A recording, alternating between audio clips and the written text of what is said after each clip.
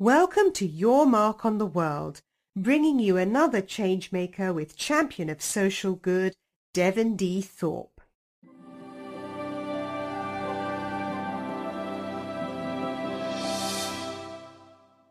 Hello, everyone, and welcome to the Your Mark on the World show. I'm your host, Devin Thorpe, and our guest today is Ted London, who is a professor at the University of Michigan and leads the William Davidson Institute there. Ted, welcome. Thank you for joining us this morning.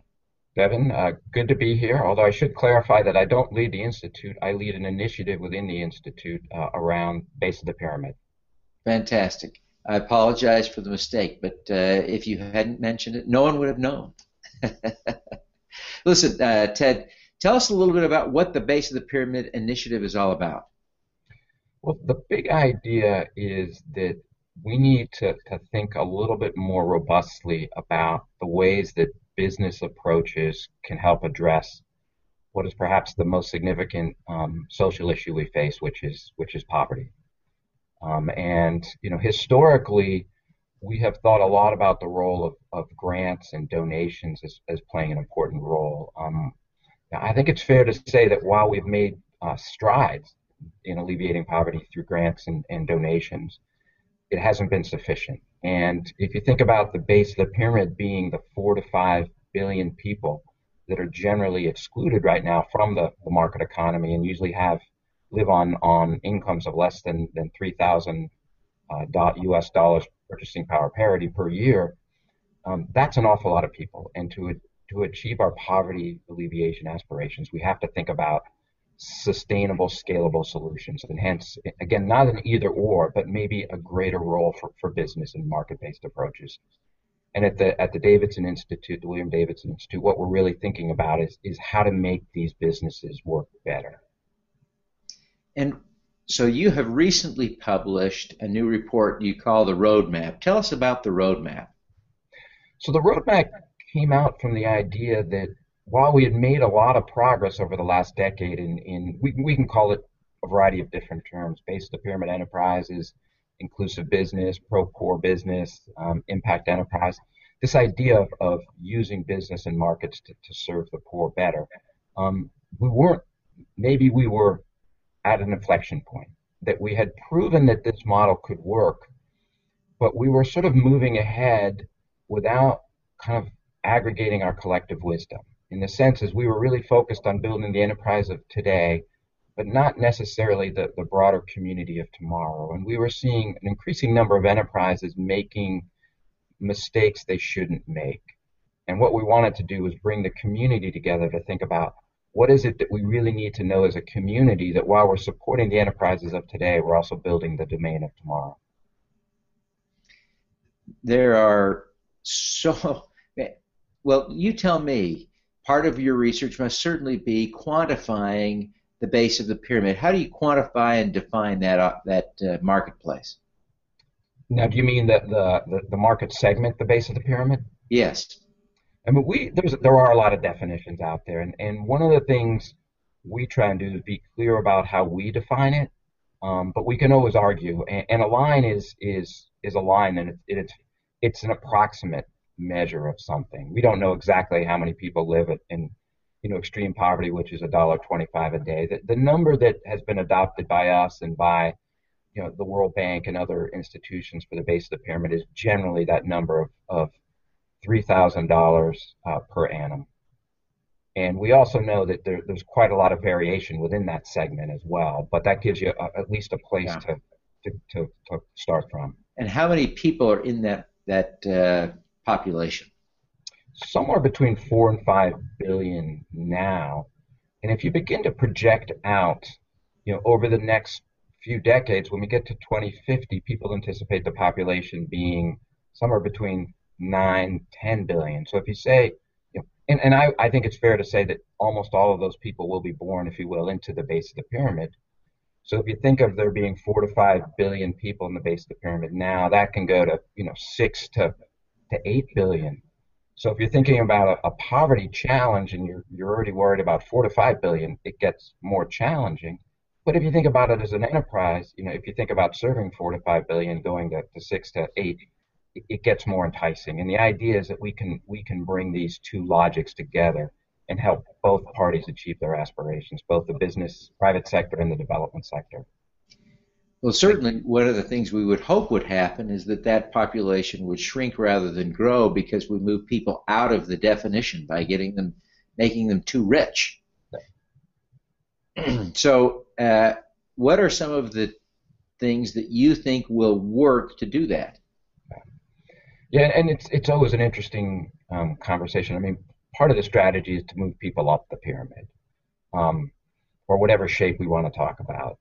And I think that again, not an either or, but I think that business is going to have to play a more substantial role if we're going to achieve that. And that's really the basis of the roadmap, that we've seen success. Now what we want to do is figure out how to build on that success. And as I've said, focus on the enterprise of today, but we have to build the knowledge about tomorrow. What we don't hear enough about or learn enough about is things that aren't working. And in any new endeavor, you're going to have successes and failures. And what you want to understand, and not to sound academic, but if you want to predict performance or what works, you have to have variation, and you have to study both successes and failures and really track on that. And there are things that needs to be done at the community, and that's really the design where we have four main initiatives that emerged out of the roadmap. What are the things that are working and what's not working? The things that are working are that people are seeing that it is possible to create a business that both addresses a major social issue, poverty, and can be economically viable. We're also seeing that to do this, we have to engage a robust set of partners to help us achieve that. And you're seeing that with the emergence of things like impact investing, or the sort of a new model of financial support. We're also seeing growing attention on the idea that if we're going to do this, we have to understand, in this case, the impacts being poverty, we have to understand what the impacts are on the customers, the producers, the entrepreneurs we're working with, both from the lens of achieving social good, but also from the lens of saying that if we're going to run any business, we better understand the value we're creating for those we seek to serve. And in a lot of respects, we can link poverty alleviation to value creation. So we're seeing those as really important aspects of moving forward. But the challenge is we have not really articulated what are the best practices for these enterprises. How do they build the most robust partnership ecosystem? And how do they really understand the value they're creating, and how can they enhance that over time? And again, that's where the roadmap really is leading us to think more deeply about those areas. Well, this is such an important issue and so central to the world I cover and that I know our audience is interested in. Tell us a little bit more about how people can get a copy of the roadmap. Absolutely. So just taking a step back, the roadmap is not it's a community-based endeavor based on taking action. So it was developed in partnership with a wide number of people. We had sort of an ongoing iterative process. We held a major event called the BoP Summit, which we hosted here in Ann Arbor, Michigan. And then about 3 weeks ago in late October, we launched the roadmap. And the roadmap is available on our website right now, which is wdi.umich.edu/BOP-roadmap. But I think if you Google on BOP roadmap or you go to the William Davidson Institute's homepage, you'll find it there. So that's where the information is. Terrific.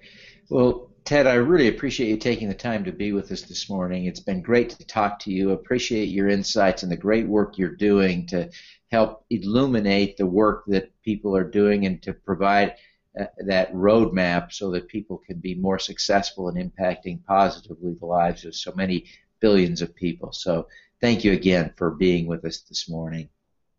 Devin, my pleasure, and thank you for having me. All righty. Let's do some good.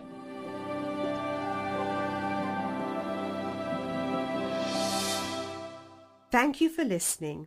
This podcast was recorded via Google Hangouts on Air and is available at youtube.com/Devinthorpe. Subscribe to this podcast on Stitcher or iTunes by searching for Your Mark on the World.